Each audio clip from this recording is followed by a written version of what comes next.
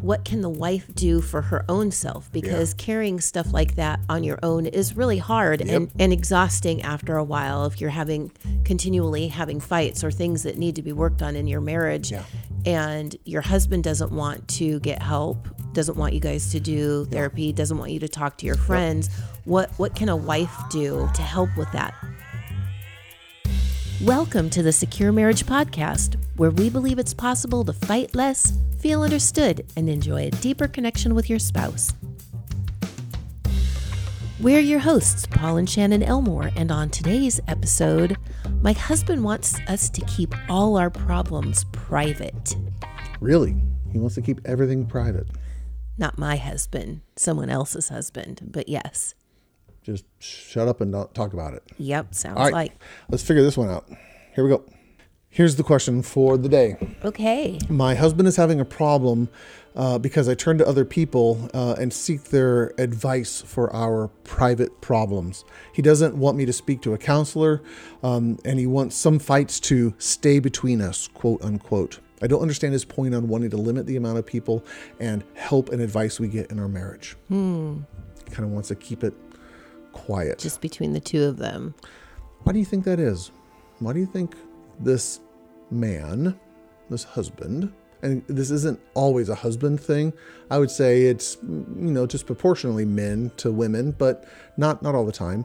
Why do you think one spouse would not want to seek out help at all and wants to keep everything quiet, hidden behind closed doors?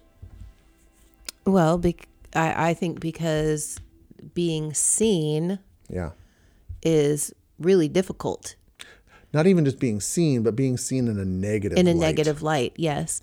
I wonder for this husband, though, if it's because men want to be strong, they don't want to look weak, and they're just like, we'll fix it. Yeah. Let's not get anybody else involved. I kind of also think too, and I don't know how. Well, you can tell me if this is good or not, but I also think that there's a fine line between sharing your marital problems with people and sharing your marital problems with someone who actually has the ability to help in your marriage. Yeah. So I could completely understand if he doesn't want her going off sharing their issues with just a all of her friend. girlfriends, because then it's not so much I'm sharing them because I need help and support. It's more like I'm sharing them so I can just complain and tell everybody what a horrible husband I have. Yeah. You know what I'm saying? Yep. So I understand from that perspective that, going off and telling everybody about your issues, that's not real. No. That doesn't help. It does not. It might feel like you're getting support and validation. I think really what you're looking for is validation and fuel for the fire. Yes. And you're talking about the wife. The wife's getting validated by her friends, but that also throws fuel on the fire. Yes. And actually can make things worse. Yes. And that's absolutely true. That's a legitimate concern for sure.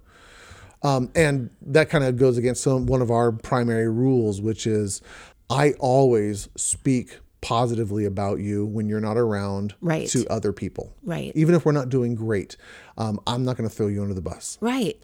I will only share my problems, my concerns, my complaints, my frustrations, my disappointments with a close friend who I know has our best interest in mind, who we have a long history with.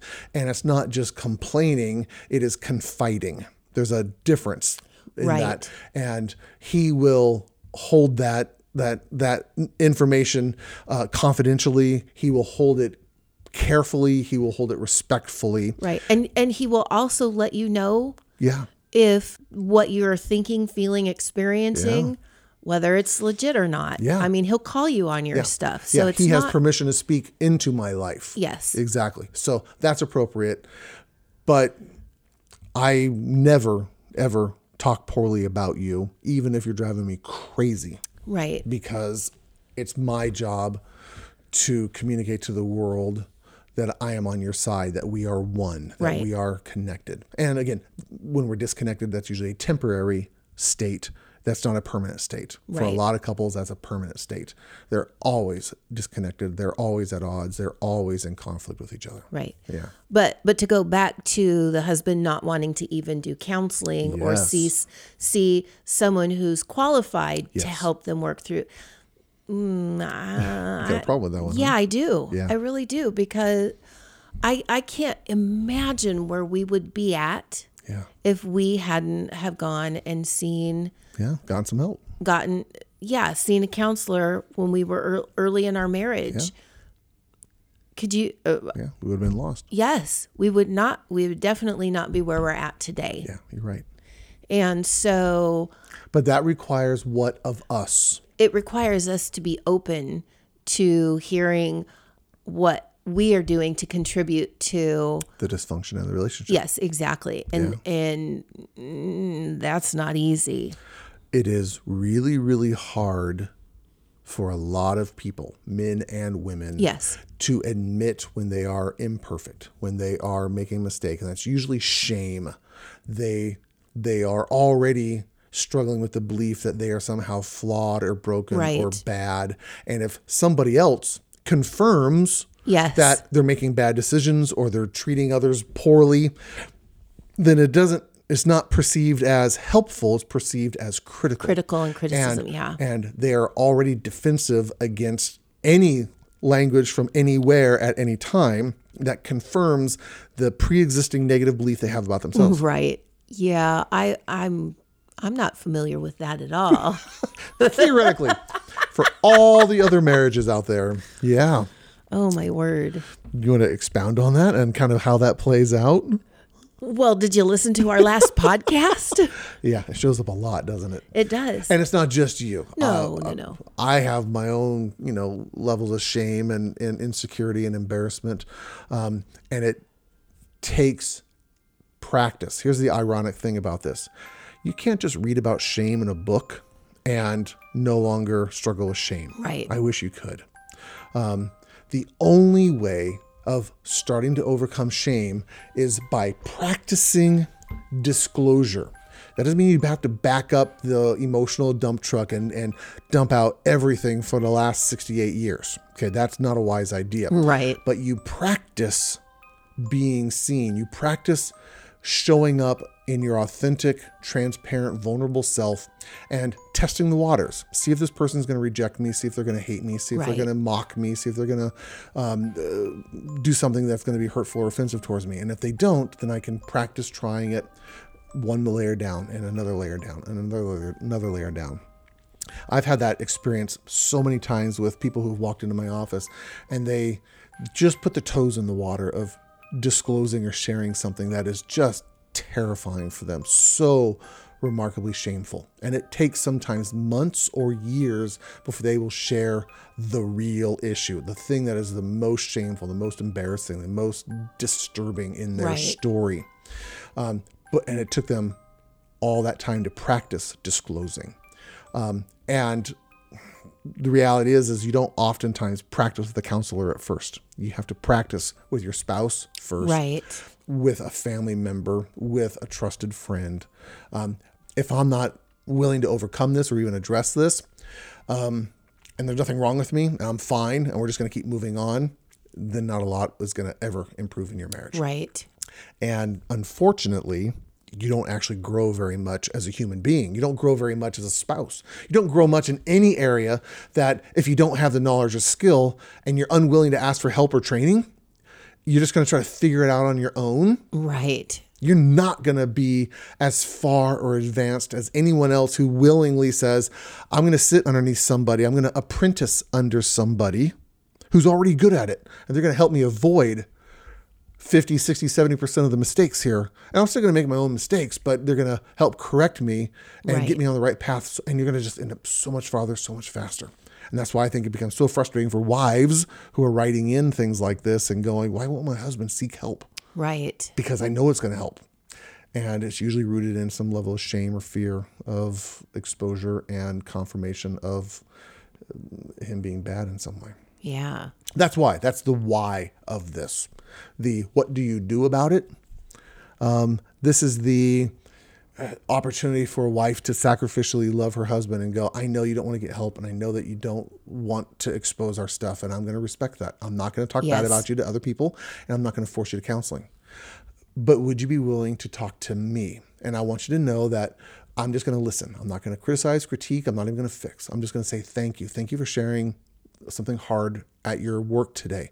I know how hard that is. I appreciate that. And I want you to know I love and appreciate you still, even though it was a hard day. And you give him one little grain of rice in the bucket. And then you do it again the next day. 2 little grains of rice and 3. And after a period of time, you have a bucket full of rice. You have enough for him to go, oh, wait a second. This whole transparency and vulnerability thing, it actually doesn't kill me. Right. I actually can survive it. Right. Maybe if I can do that with my wife, then maybe I can go talk to this guy that a buddy of mine went and saw, and he said nice things about him. And so I'm just going to go to him because if John likes him, then I'm just going to start there. Right. That's really good. Yeah. What about what can the wife do for her own self? Because carrying stuff like that on your own is really hard and exhausting after a while if you're continually having fights or things that need to be worked on in your marriage. Yeah. And your husband doesn't want to get help, doesn't want you guys to do therapy, doesn't want you to talk to your friends. What can a wife do to help with that? And what does she do with her own feelings? Yeah, with her feelings, with her experience, as well as, you know, and still trying to be respectful of the fears and concerns and, wants of her husband. That's where, again, she calls out the elephant in the room and go, I know that you're not comfortable with this, and I know you don't want me talking about this with anybody else, but I am really struggling here and I need to talk to somebody. I need to find a way to deal with my feelings. Would you and I like to work that out together? And if you're not willing to do that with me, then here are some options. And I'm going to get your buy-in on this. And I know it's going to be uncomfortable for you, but I'm going to need to do this for my own survival. I need to be able to just function. And so I'm going to introduce you to, Counselor Pete. He's going to be the guy I'm going to go see. And he's confidential. He's not going to be sharing anything. You'll never have to meet him again. Doesn't matter, what he thinks about you or anything else like that. But I'm trying to honor what you're asking here for. And I'm not asking you to go to counseling, but I need to go get some help with something in this. And you're going to have to just kind of keep advocating for yourself in an appropriate way while still honoring his request. Now, if he just flat out refuses and say, I forbid you from talking to anybody about this, now that's a whole different issue. That's a whole different ballgame. Now that's about control. That's about things that are going to compromise your mental health. Yes. And that's where you get to go, I understand you're uncomfortable with this. I know you don't like this. I know you're forbidding me to do this. And that's actually an inappropriate and unhealthy and actually a dangerous thing for you to try to control me in. And I can't honor that. But I'm going to be upfront and tell you that. I'm not going to do it behind your back. I'm not going to be sneaky about it. Yeah. And so this is what I'm going to do. Is this a deal breaker?